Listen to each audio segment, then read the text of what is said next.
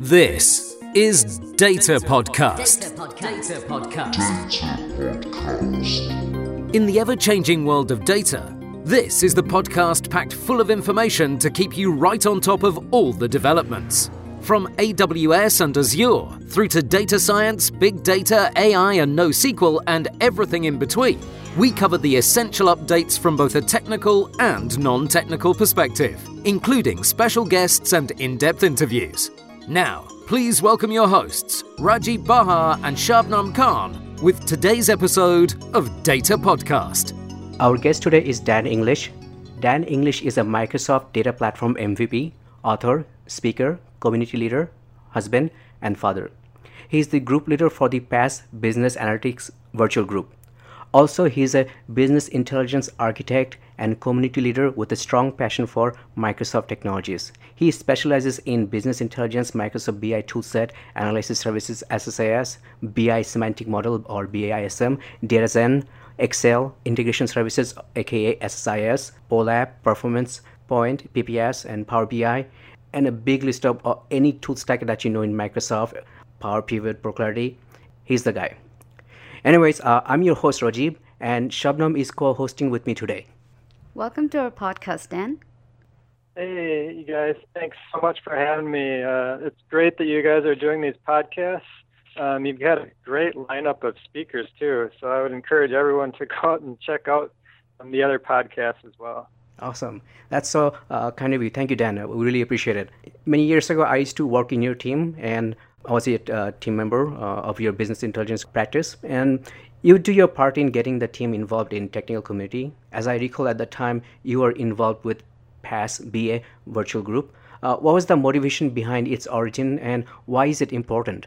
Yeah, great question, Rajiv. I'm a big advocate of the giving back to the community. The technical community is extremely important to me. I started off by attending, SQL and .NET user groups. I attended them for quite a few years, and then I really got into it by taking an active role back in 2009, where I stepped up and became a board member for the Minnesota SQL Server user group.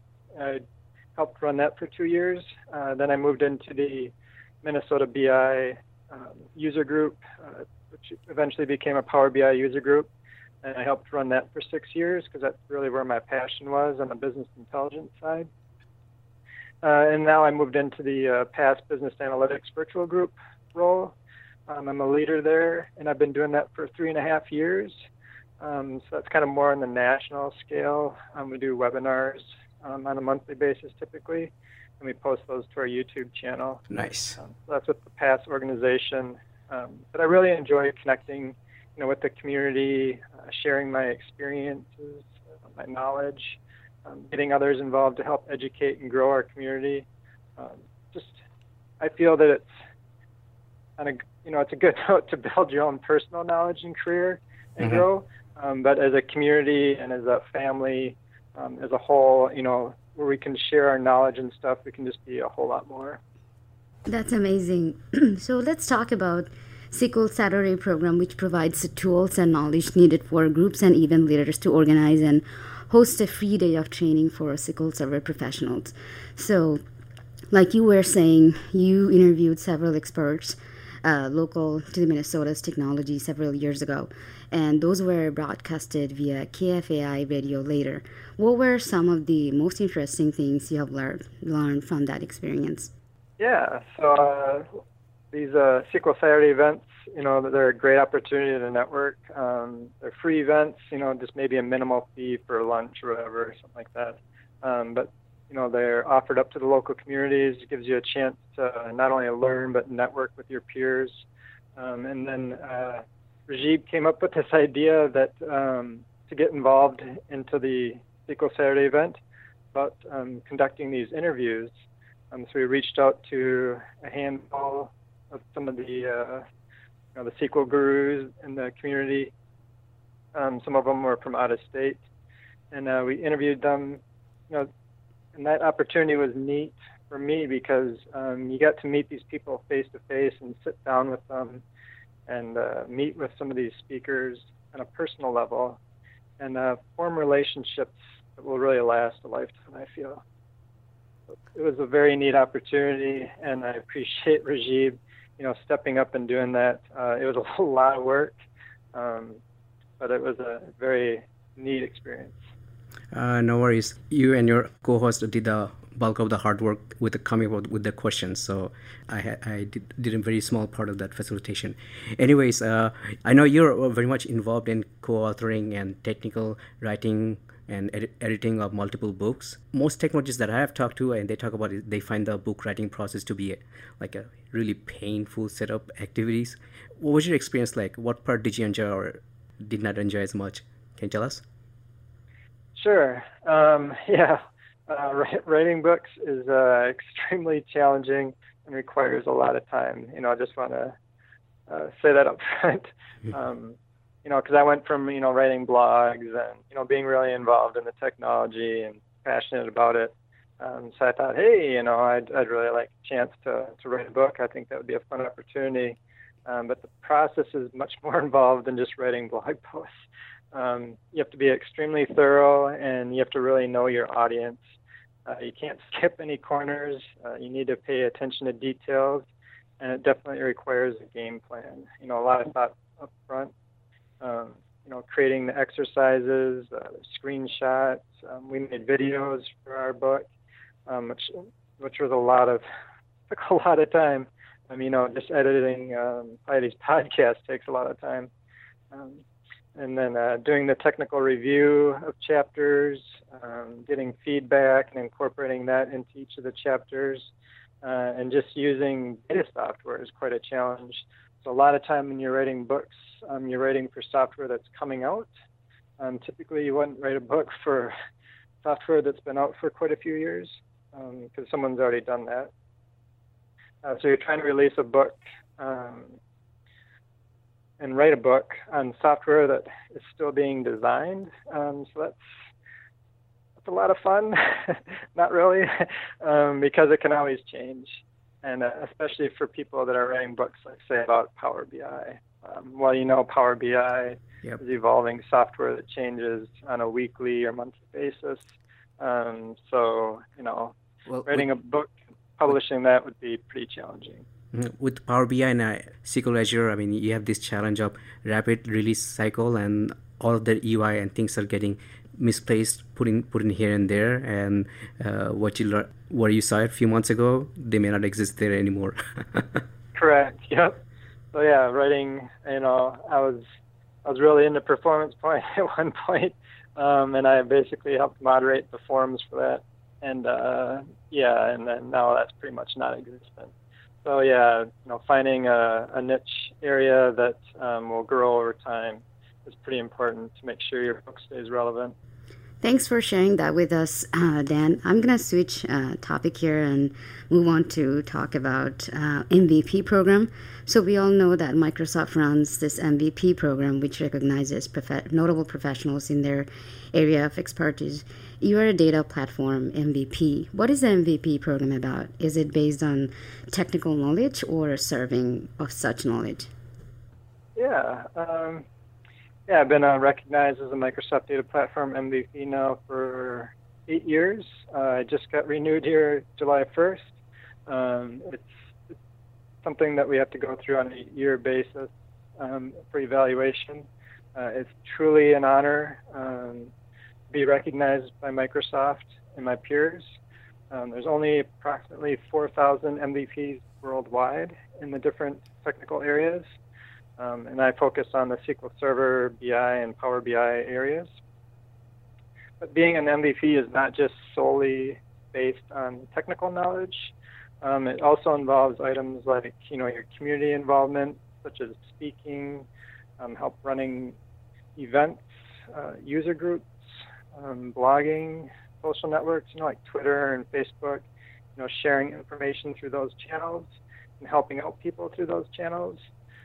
Helping out in the technical forums, and being involved with the product teams, giving them feedback and information, evangelizing, provide training. So I've been helping out with some of these Power BI dashboard in a day events locally. I just helping out, providing some of my time to help out with the community, and these are free events as well that we offer.